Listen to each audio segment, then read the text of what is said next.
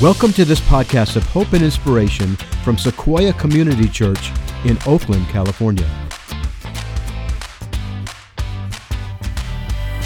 Sequoia represents a multicultural, multi-generational community who seeks God's presence. We thrive on discipleship and outreach, loving God and loving people. Email, contact, and website information will be provided at the end of this podcast or by going to myscc.co. Right? Pretty obvious.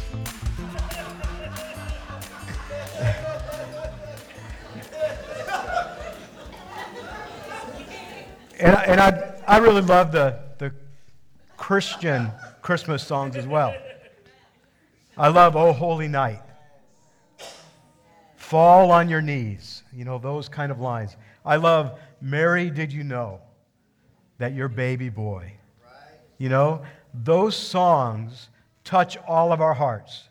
There's the fun ones, there's the family ones, there's the crazy ones, and then there are the ones that bring glory and honor to the very reason that we're gathered here today. And that is to honor the Son Jesus. Would you turn to your Bible and on your phone, or if you brought your Bible with you, and just turn to Matthew chapter 1, verse 23. Matthew chapter 1, verse 23. And as you get there, I just want you to save that spot for a minute. And I feel like we should stand one more time. Put your Bible on your chair or your phone on your chair. And I just want you to pray to receive something from today's message. Would you do that? Just begin to maybe close your eyes and lift up your hands to God and just say, "God, I am ready to receive something today. I am ready to hear from your Holy Spirit. I'm ready that you would move into our life and in our church and the person next to me in my own heart. God, I'm ready for you to do something great right now. Change me, know me, notice me, God, because I'm here waiting for you. God, my hands are lifted up. I'm in a position to receive. And would you just do it in Jesus' name? Amen. Amen. You may be seated.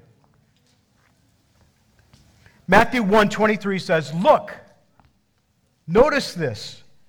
The virgin will conceive a child, and she will give birth to a son, and they will call him Emmanuel." Everyone say Emmanuel. Emmanuel, which means God is with us. God is with us.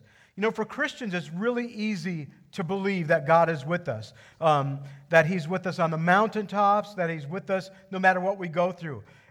When He's on the, it's easy for us to just acknowledge on the mountaintops because, it's kind of like, okay, I got a raise at work. God is with me. I'm on the mountaintop. God is with me, when my sports team wins, or maybe when a kid finally sleeps all the way through the night. God is with me, that kind of thing. Or, you score that holiday parking spot. Isn't that the greatest thing? When all of a sudden that person moves out, you don't have to take the handicap place and cheat. You actually can take a better place right next to the handicap place, which is all legal, but you scored it. Easy to believe that God is with you on the mountaintop, right? Life itself has all of these mountaintops, and it has valleys. It has very difficult times, in fact. In fact, if you're on the mountain right now, unfortunately, there's likely a valley coming. And if you're in the valley right now, I can't promise you a mountain, but what I can say is this: God is with us. In the valley, God is with us. And the mountain, God is with us. For you, if you're in the valley right now, it could be something like, my marriage is great, but I'm struggling with the decisions my kids are making. Or it could be something like, your kids are doing great, you're so proud of them, but you can't stand to be in the same room with your spouse. You may be going through a difficult valley in your marriage right now. Or you may feel so close to God and sense His presence, but you are afraid that when you go into work this week, you might get the notice that something bad is going to happen to your job. Or you're excited celebrating Christmas, the mountaintop, and yet maybe you get horrible medical news about you or someone else in your life.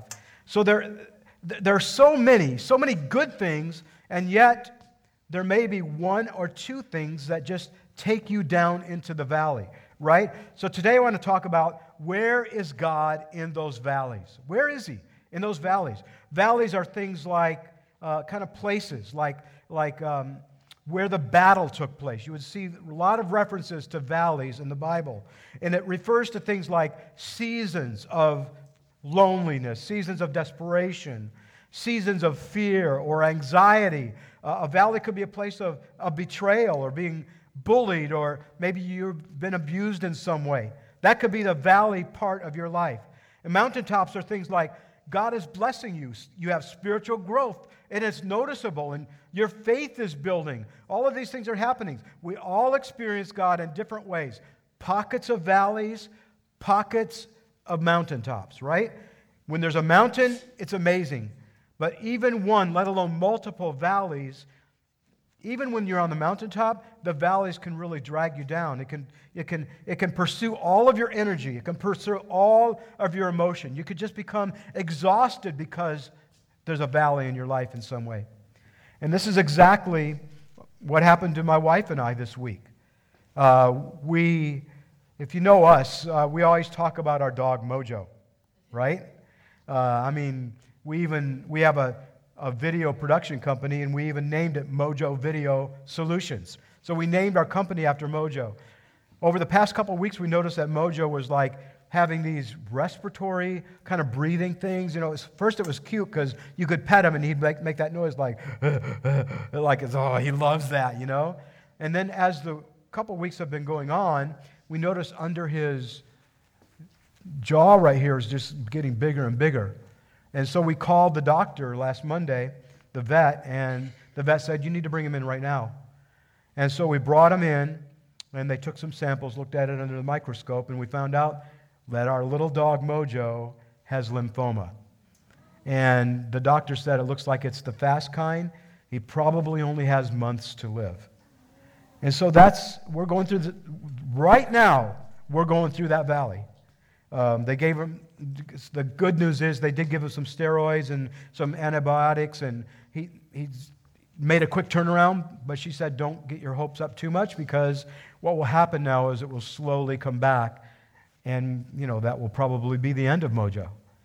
But he's only 7 years old, so it's like young for a dog, but we're going through this valley. And if you know Ginger, my wife, we have a son that's 33 years old, and once we got Mojo, right there. And a lot of days, Mojo wins, believe me. And I don't even know where I am at that, on those scales or whatever. But we were devastated. And in a sense, we see a valley coming right now. Have you ever just driven down the road or hiked or something, and you see that you're going to have to go down through the valley before you climb up to the mountain once more? Listen, this may be the very thing you need to hear today, right now. Some of you are facing a valley situation in your life right now. And I want to say this statement, and I want you to listen very closely. We may enjoy God on the mountaintops, but we get to know Him intimately in the valleys. We may enjoy God on the mountaintops, but where we really get to know God, that's in the valleys. That's when we get to know Him. We get to know Him intimately right there. Psalm 84, let's go back to that scripture. Psalm 84, 5 through 7 says this. Blessed are those whose strength is in you, whose hearts are set on pilgrimage. As they pass through the valley of Baca, they make it a place of springs. The autumn rains also cover it with pools, and they go from strength to strength till each appears before the God in Zion. I'm going to unwrap that scripture a little bit. What is the Valley of Baca? The Valley of Baca is a desert country, and it has a lot of things going on in the Valley of Baca. It has thorns, it has wild animals, it has vipers. It's very dangerous. In fact, it's nearly impossible to travel through the Valley of Baca without facing trouble or hardship. And the Valley of Baca, it's most likely was related to a tree. It has very similar spelling in that language that it basically was related to a tree. And this tree would ooze out sap. And if you walk by this tree, a Baca tree, people said that the trees were called a weeper. That's a weeper. They would look at it. And it looked like the tree was actually crying because of the sap that was coming out of the tree. And that's why it was called the Valley of Baca, and it's translated different ways in Scripture. In fact, you'll see it sometimes translated as the Valley of Tears, or the Valley of Weeping, or the Valley of Loss.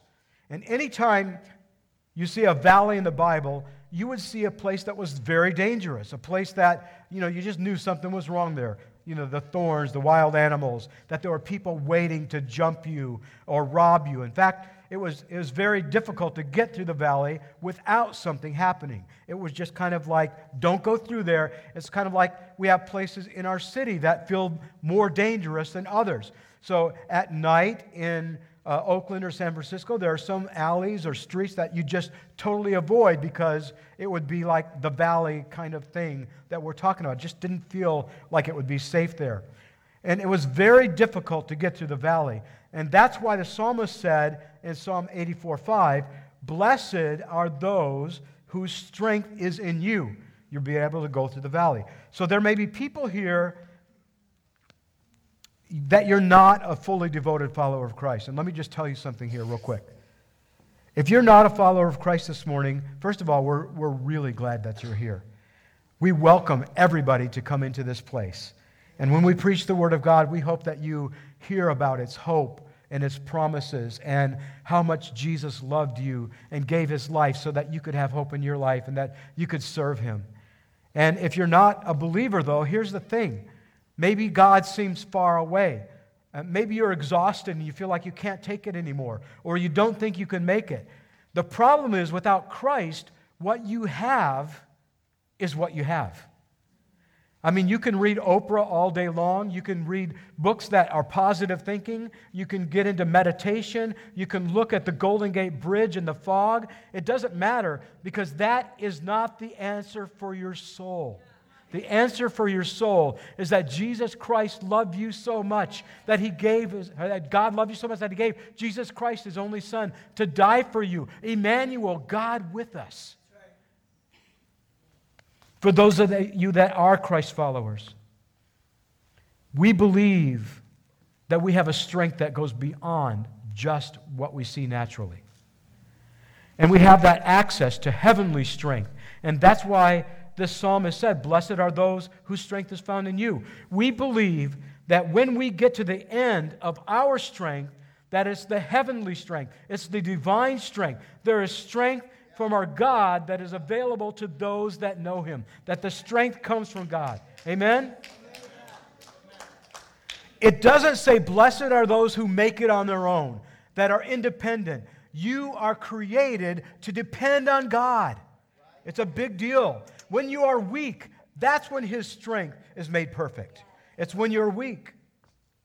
Verse 5 again, "What joy for those whose strength comes from the Lord, who have their minds set on the pilgrimage to Jerusalem." Here's yet another way to say it. Blessed are those who have their minds set toward God. Set your mind on things above, not below. Colossians, it says, whatever is pure or lovely or excellent or praiseworthy. Think about all of those things. Have your mind fixed on God. I have good news for you that are in the valley right now. I really do. It is our God that is there when you hit the end of your strength. His strength is made perfect in our weakness. There is a God in you, Emmanuel. He's God with us. Blessed are those whose strength is in the Lord. Several years ago, Ginger and I went on a cruise to Alaska, and one of the stops at port there, we were able to go to this place called the Klondike Trail, the Klondike Railroad, which went to the Gold Country into Canada, and we were able to experience this narrow gauge railroad. It was built in the late 1800s, and it was called the Klondike Railway. History Channel, I got some information from this because when we were on that railroad, they said something about that way to go that I'm going to talk about in just a second. So it says, getting to the Yukon Territory was no easy task, especially when hauling a literal ton of supplies. For the first leg of the journey, well-stocked stampeders traveled to port cities in the Pacific Northwest and boarded boats headed north to the Alaskan town of Skagway, which took them to the White Pass Trail. Conditions in the Yukon were harsh and made communication with the outside world difficult at best. As a result, word didn't get out about the Klondike gold discovery until 1897. But once it did, however, droves of people known as stampeders headed north, searching for Yukon gold and a wealthier fate. Most had no idea where they were going or what they would face along the way. The trail was extremely difficult, and the Canadian winters were deadly. In fact, so many people were dying that Canadian authorities required every stampeder to have a year's worth of gold mining equipment and supplies before crossing the Canadian border. They had to have warm clothes and outerwear, moccasins and boots, blankets and towels, mosquito netting, personal care items, medicine, first aid items, candles and matches, soap, approximately 1,000 pounds of food, tools, and mining equipment and camping equipment. They had to take that, or Canada wouldn't let them go up that trail. The next leg was the most difficult, no matter which trail a stampeder, the next leg of the trip, no matter which leg of the trail the stampeder chose. The White Pass was not as steep or rugged as Chilkoot, but it was new, narrow, and clogged and slippery with mud. Many animals became stuck and died, earning the trail the nickname the Dead Horse Trail. It's estimated that nearly 3,000 horses died on White Pass. The Chilkoot Trail was steep, icy, and snowy. Although pack animals were used to haul supplies for much of the stampeders' journey, once they reached the Chilkoot Trail, they had to abandon their animals and carry the supplies the rest of the way. And this was usually required to make several trips up and down a frozen slope that usually included 1,500 steps carved in the snow and ice, known as the Golden Staircase. Daunted, many prospectors gave up at this point and headed home. One eyewitness reported, "It's impossible to give anyone an idea of the slowness with which things were moving. It takes a day to go 4 or 5 miles and back." The final leg of the journey was also treacherous and slow going. After crossing the Chilkoot or White Pass, prospectors had to build or rent boats, brave hundreds of miles of winding Yukon River rapids to reach Dawson City in the Yukon Territory, Canada, where they hoped to set up camp and stake their claims. Many people died even during that river trip. So what struck me, and I put this in a note, and I said, one day I'm going to use this in a sermon, because what they told us when we were going on that railroad is they said, you know what they called this trail? What the nickname of this pathway? They called it Desperation Pass, where it would take everything within them to try to meet their goal. It would take everything within them to try to go forward in their life, to try to make something out of what their future would become. Almost all the people came back without gold, by the way. Isn't that interesting? Many times in this life, we pursue and get our attention on things that actually make us weaker. Many times, we run a race that's the wrong kind of race. But I say to you, run a different kind of race. A race for a different kind of a prize. When you are weak, Emmanuel is with you. And when you are at desperation's end, Emmanuel is with you. One form of desperation pass is to focus on your valley, right? And define it as impossible.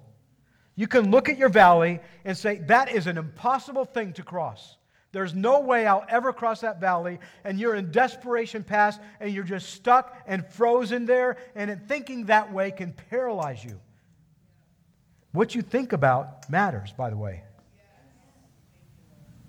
That's Scripture again. What joy for those whose strength comes from the Lord, who have set their minds on a pilgrimage to Jerusalem. My current circumstance might be in the valley, but my mind is fixed on God. My heart might be anxious, but my mind is fixed. My soul may be aching, but my mind is fixed. My emotions, they might be racing, but my mind is fixed. I'm telling you, too much of us just get focused on all the bad stuff.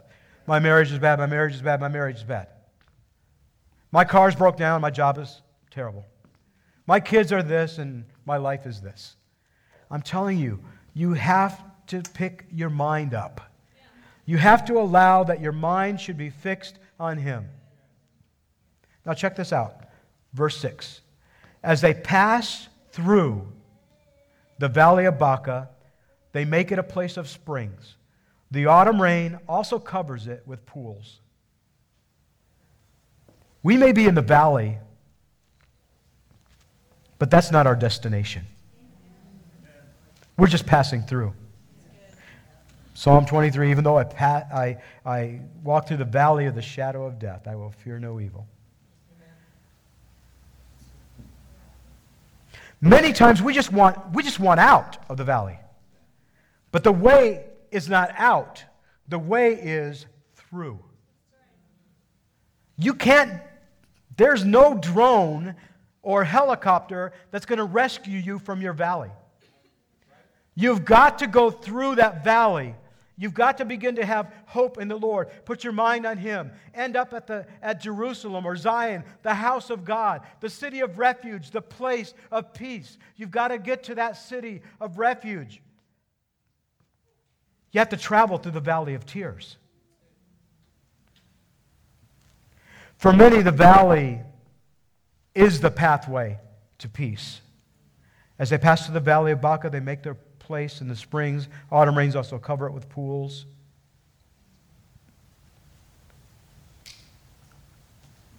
And then I want to skip to that last verse there. Just put the whole verse up there, 84, 5 through 7 for me, Michael. Blessed are those that strength is in you. They make it a place of springs, the NIV says. The autumn rains also cover it with pools.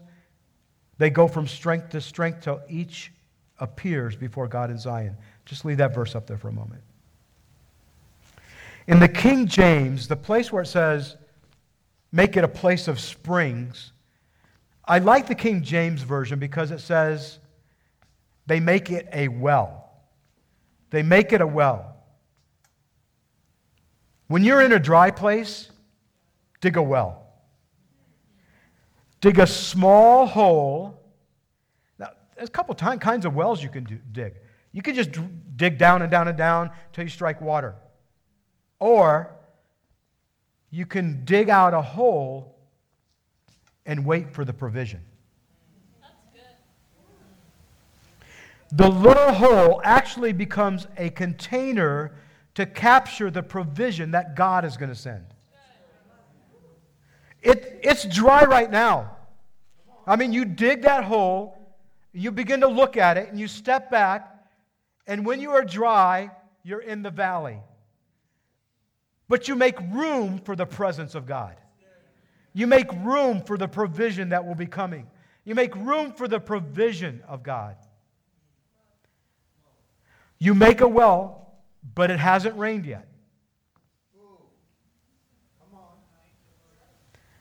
But I know that God will provide what I need, so I make a container, preparing for the presence and the provision of God.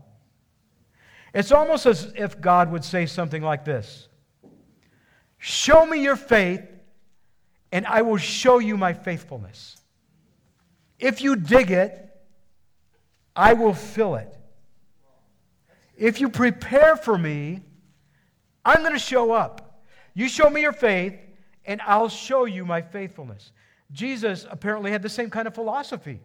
In the New Testament, there's a guy with a withered up hand, and instead of just saying, I'm going to heal you, he said, no, stretch out your hand, and I will heal you. You show me that you believe, I can do it, and I will do it. A man, he couldn't walk for 38 years. Jesus didn't say, Jesus power, you're healed. Instead, he said, take up your mat. You get up. You stand up. And you show me your faith. You show me that you believe that I can make you walk. If you show me your faith, I'll show you my faithfulness. I don't know who this will speak to, but you need to hear it. If you dig it, He's going to fill it. If you plant it, He will grow it. You have to plant your seed before you see the harvest. If you pray it, God hears your prayers, and He will. If you show me your faith, I'll show you my faithfulness. Think about this. Some of you here in this place right now, you really need an encounter with God.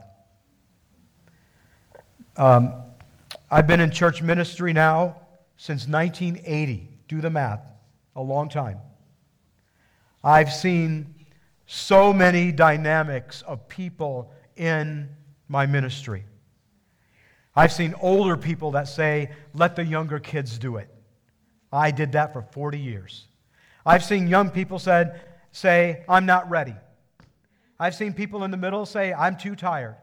I've seen people just get skeptical. You know, it's too loud, it's too quiet, I don't like that music, all the kind of clothesline preaching that we could have. But I'm telling you, if you really, really need your well filled, some of you really, really need an encounter with God. Those words kind of hurt. But I think for the people that the Holy Spirit is dealing with right now, you know it's true.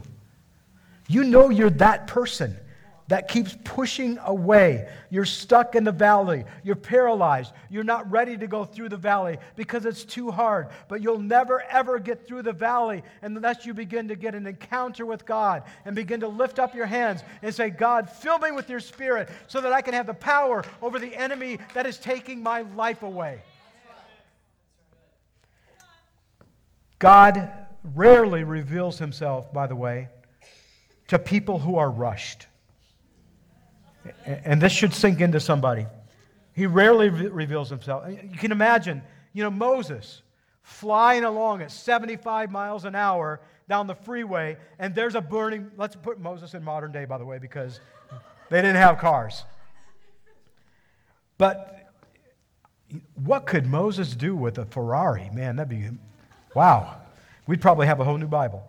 Anyhow, Moses, flying along 75 miles an hour, looks over and sees a burning bush. Now, for most of us here, that is an Instagram story moment, right? An Instagram story. So it's like, oh, there it is. Take the picture and then go on your way. But God said, why don't you stay a while? Why don't you take off your sandals, because where you're standing is a holy place. Why don't you for a moment be still? Be still and know that I am God. Why don't you make a well and then allow me to fill it? Because if you dig it, I will fill it. If you seek me, you will find me. If you draw near to me, I will draw near to you. Be still and know that I am God. Amen. Man, some of you, some of us, it's just time to prepare. That's it. And say, I want to meet with you, God, and I'm going to wait for you, and I'm going to believe that you're going to reveal yourself right now. I'm going to prepare. I'm going to dig it. God, you bring your presence, and you fill it. Prepare for the presence of God. Sorry, I should mute that mic. Okay. Excuse me. God never says that you won't go through the valleys. One thing I like about this, though, somehow God figures everything out, right? When you go through the valley, you don't have to go through it alone. Of course, the answer is God goes through the valley with you, right? But you know who else goes through the valley with you? Look to your left and to the right. That's why you should always gather with believers, because as iron sharpens iron, one person sharpens another. You need them, and they need you. The Sunday that you stay home just because of whatever, of no reason, you should be here. And I know I'm talking to people that are here, but next week you might not have been. Know what I'm saying? I know how that happens. I'm not just trying to bolster our average monthly attendance. I'm here to say that you don't need to do the valley alone. God never says to go through the valley alone. So in your life, it's dark, maybe there's a storm, maybe there's trouble. You say you're weak, but He's your light in the darkness. He is your peace in the storm. He is your joy in trouble. And He's your strength when you are weak. Enjoy Him on the mountain. Get to know Him in the valley. How many of you are ready to get to know Him for a minute? I want you to stand right now where you are. There may be someone that you know is going through the valley, and I want you to just trust her to God or trust him to God and begin to pray for them. Maybe you're going through your own valley right now. Maybe you're going through a struggle in your life where you need to fix your mind upon Him, where you need to dig that well, that holding place in preparedness for God. Psalm 139 says, "Where can I go from your spirit? Where can I flee from your presence? If I go up to the heavens, you're right there. If I make my bed in the depths, you are there. If I rise on the wings of the dawn, if I settle on the far side of the sea, even there your hand will guide me. Your right hand will hold me fast." Have a tradition in many churches, and at this one as well, that if you want or need prayer, that you're just come down here to the front. I think there's something good about moving from your place and saying, I'm not going to stick here right now. I just need to step out in faith. And if you're in a valley right now, why don't you just start coming and flooding the altar? We don't have to have the hands lifted and the eyes closed. If you're in a valley right now, would you just flood the altars right now? Maybe you're going through something. Just come out right now. Just tap someone and just say, would you let me by? And come on up here and begin to come to the altar. You know you need it. Don't avoid it. Don't avoid the valley. The mountaintop will be there later. But right now, you need to push through the valley. I know there's a lot more of you today. Don't avoid it for one more Sunday. Don't avoid it for one more week. We pray that you have found some practical hope for your life and future in this message today. And we thank you for listening and sharing this podcast with others. You can find information or contact Sequoia Community Church in Oakland, California online at myscc.co.